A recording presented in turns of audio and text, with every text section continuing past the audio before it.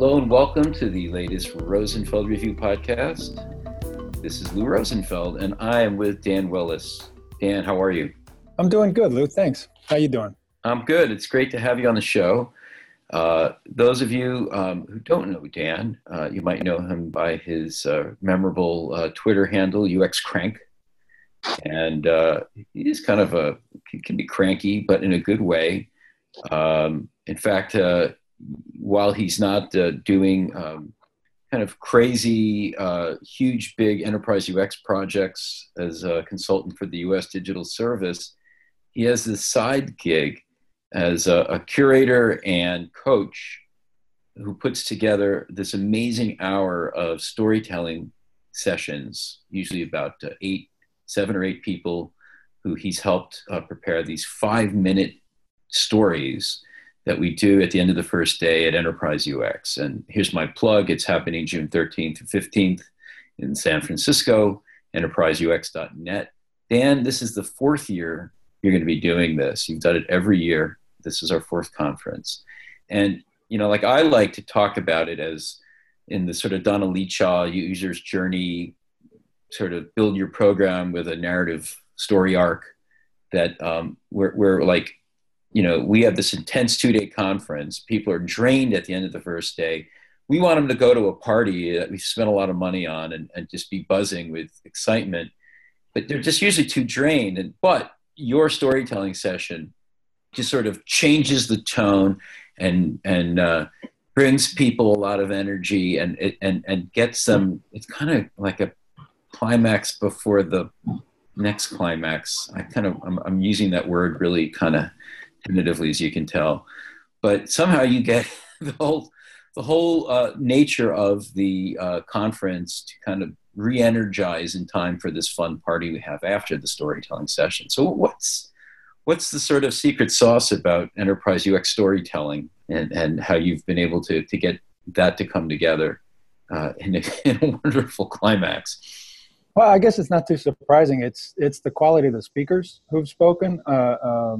Lou, it feels like a really long time ago when we had never done one of these, and we were like, "What should we do?"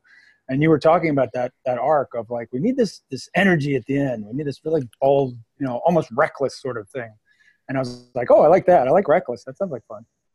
But what's come up in the first after doing it for 3 years is the quality of the talks are so sharp that I would say I hope that energy thing goes on. But they just had some kick-ass talks.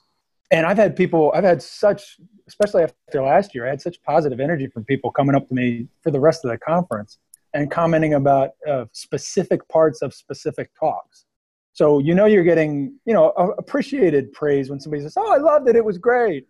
But what really matters is when they dive right into the content, when they start to say, "Did you hear, that part where Polanski was talking about where he almost got fired? Oh my God, that happened to me." And it's like, these people are getting really connected. And it all comes back to the quality of the speakers, that they put a lot of work into it. It's one of those strange things, if you've spoken at all, and I know you've had this experience, Lou, if we're given a 45-minute talk, that's hard to prepare for, no doubt about it. It takes a real quality. But the 5-minute talk is so much harder than a 45-minute talk. And every year we've just had people who have gone through the somewhat daunting process of, sending in videos of themselves and sending in an outline, and then pretty rigorous development where we'll work on it together. And nobody backs off. They double down and they put the work in, and it shows. By the time, what's happened to me 3 years in a row, and I'm sure it's going to happen this year, is that by the time I'm doing the intros, I'm just the biggest cheerleader on the planet because I'm so excited about what the audience is about to hear. And that sounds cheesy, so I tried saying that as an intro, and it totally sounds cheesy. So I'm probably going to try not to put that in the intro. But inside my head, what I'll be thinking is, "Oh, I can't wait to hear these. These are so good."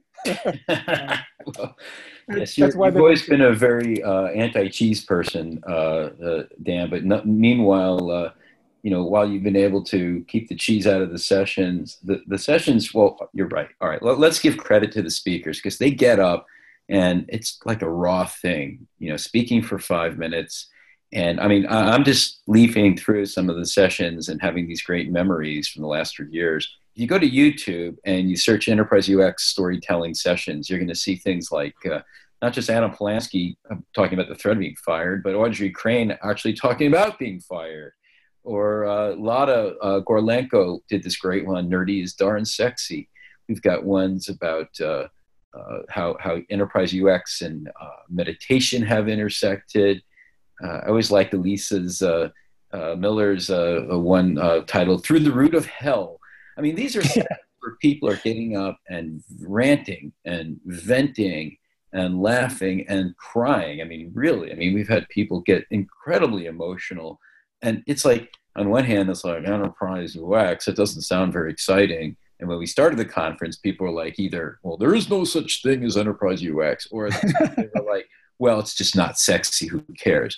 And yet, I mean, I think if there's anything that's just totally blown away those assumptions, it's the enterprise UX storytelling sessions.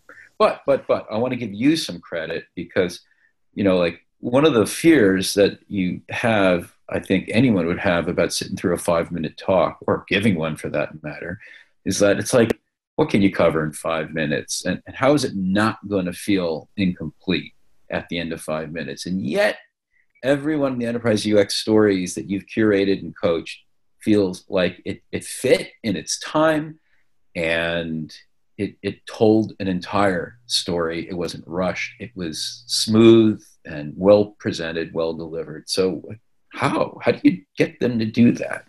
You know, it is hard work. Basically, anybody that applies for this should be ready to put in the work, because that's, you know, there's nobody that walks in that I've experienced yet who walks in and they have the talk nailed from the start. The best that you can hope for is that you have a really good idea, or you have something that, you know, there's good stuff in there. You're just not exactly sure how's that gonna work. That's pretty good start. But feeling like, okay, I got this. This is done. Maybe there's somebody out there who's going to do that this year, but it hasn't happened yet. So they roll their sleeves up and they put the work in. The thing that takes all the pressure off of me, one, is I'm not giving the talk, so that takes a lot of pressure off of me, because that would be hard.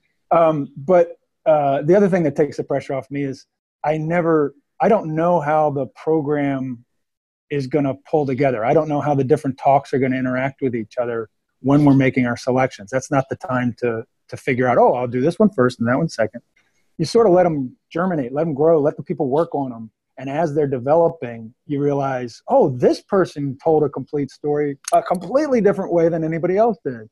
Oh, here's another way that somebody used a complete story. So if you ask me, Dan, how do you do an arc in 5 minutes? I'd say, well, I got a couple ideas about what I could do. I could tell you what other people have done, but frankly, I'm going to run out of ideas pretty quickly.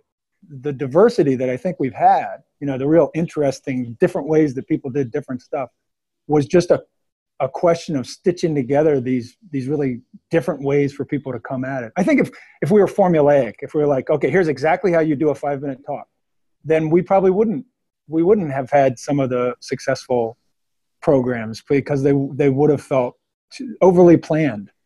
And what that means is, and as if Lou needed another reason to be nervous, Lou, I tell you every year, this might be the year that it tanks. We've had success, but this might be the year that it fails. And one of the ways that I see failure throughout the whole process, and gives me a stomach ache, is you make some gambles. You say, well, I think this story will transition to that story well. I think this speaking style followed by that speaking style will work. But if you play it safe, well, I don't know what happens if you play it safe, because we haven't played it safe. We've gambled every time. One year, I had 2 talks that had a similar perspective. They were entirely different talks, but they had a similar perspective. And I was like stuck, because I was like, well, I could choose one or the other, but I can't really have both, unless if they agreed to give the presentations together. And so we had them give a back and forth presentation. That could have tanked so bad. That could have stunk. That could have killed the entire program. And that's the opposite of what it did. What it did was they fed off each other. Turns out they had actually had some interactions with each other. They didn't know that they knew each other. They had rented the same apartment or something like that. Huh. And the 2 of them just went at it. And it was fascinating. So every year we gamble with something. And the way you stitch together one talk leading to another is just a gamble every time. It has gone really well. So for 3 years, those gambles, I think, from my perspective, because, you know, the audience has to have their own opinion, but from my perspective, those gambles paid off. this might be Well, the year that we try some gambles and they don't pay off. well, Who knows? thank you for giving me more reasons to be anxious. But the truth of the matter is, while we do gamble, and every conference program is a gamble, right? I mean, you don't know what's going to happen until the day comes and people are on stage and stuff is happening or not happening. But you used a word a little earlier, germinate. And I think, whether you think of it as germinating or stewing or fermenting or what have you, really what's going on with your sessions and with the conference as a whole is there's a lot of iteration. And one of the things, if you're new to our conference, if you're not aware of it, you should know is that we piss off our speakers, at least the ones that Dan doesn't work with, the rest of the program, because we nag the crap out of them and get them to sit down together in groups and work on their ideas and ultimately their talks together iteratively 3 or 4 times over a bunch of months. So, I've had speakers come to me and say, I was really I really was mad at you guys in the beginning. I just wanted to give my talk. But then actually I started working on it with other people and got a lot of input. It really got better. And my talks really started to play off well with other speakers' talks. And really happy with how it came out. And now I even have friends that I didn't have before thanks to the process. And there is a process. Your process is a version of the same thing where there's iteration and fermentation. And so the one thing I don't worry about, to be honest, is the quality of the outcome because of that type of iterative process. So we trust the process. And I hope that people listening in who are considering going to Enterprise UX will trust it as well. If you don't believe us, you should really go to YouTube and search for Enterprise UX storytelling sessions. There you'll find around 20 really great 5-minute stories that Dan Willis, our guest today, has curated and helped bring to life. And more importantly, perhaps, is we want you. Now, if you are interested in working with this guy and he doesn't scare you too much and you like the idea of fermentation and iteration, I suggest that you go to enterpriseux.net and you'll see that we have described the process, what we're looking for, how to submit your idea and maybe a sample of yourself speaking, quick video, what you're thinking of. That will go to Dan, and we need those by April 20th. And if you're selected, not only will you get to work with Dan and the other Enterprise UX storytellers, and you'll get a spot in the sun on stage at the end of the first day of the conference, you'll also get a free ticket. And that's a couple grand right there. So it's a pretty nice thing. You'll have a story talk, or I should say a story and talk form that you can reuse and a video of it that you can point people to. And you'll join that pantheon of Enterprise UX storytellers. Again, you can see them on YouTube today. Dan, anything you want to add? Yeah, just that I think you oversell the interplay with me. Trust me, I give them as few notes as I think I can.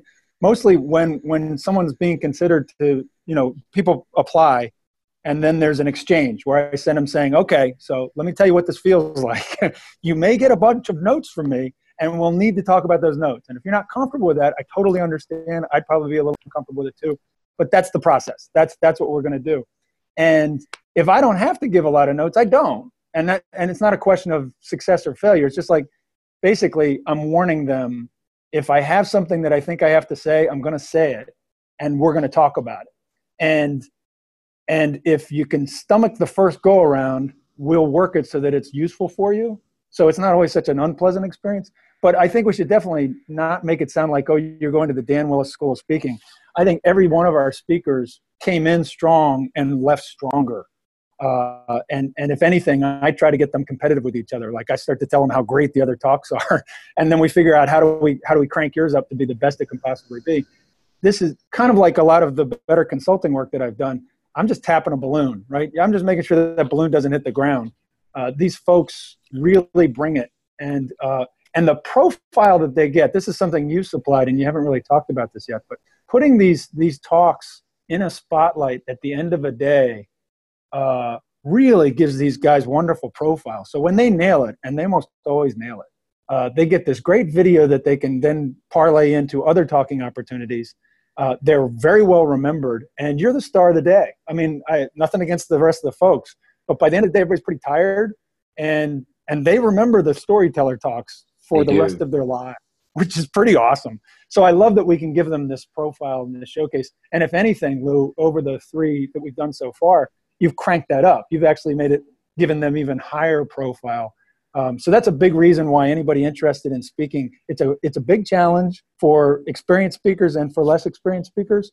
It's a big challenge. It's a lot of work, but the payoff is you definitely can parlay it into other talks. And also you just get this really nice high profile where people really get to appreciate your work. And that's, there's 100 different reasons why people speak, but if we're honest about it, part of it is it feels good to do really good work and have other people see it. And that's definitely what the storytellers gives you an opportunity to do. Yeah, I don't want to, I didn't mean to make it sound like it's the Dan Willis School of Speaking, but I will say, as someone who's spoken many, many, many, many, many times to many varying degrees of success, I can say the strongest correlation in terms of giving a great talk or even a good talk is that the conference provided some sort of process for thinking about the audience, thinking about my own ideas, and creating some iteration to think it through and actually come up with something that works rather than just showing up with a talk. That's not what we're about. Anyway, if you think you want to give this a shot and we haven't intimidated you, I really hope we haven't, April 20th is deadline. Come to enterpriseux.net and you'll see the process laid out there. There's a submission form. You'll get all the good things, plus that Dan described, all the visibility, and a free ticket to Enterprise UX in San Francisco, June 13th through 15th. Dan, thank you so much, not only for joining us on the show, but for doing this incredible service to the conference and to the Enterprise UX world. Great to have you on the show. Thanks, Lou, and thanks for the opportunity, man. It's been great.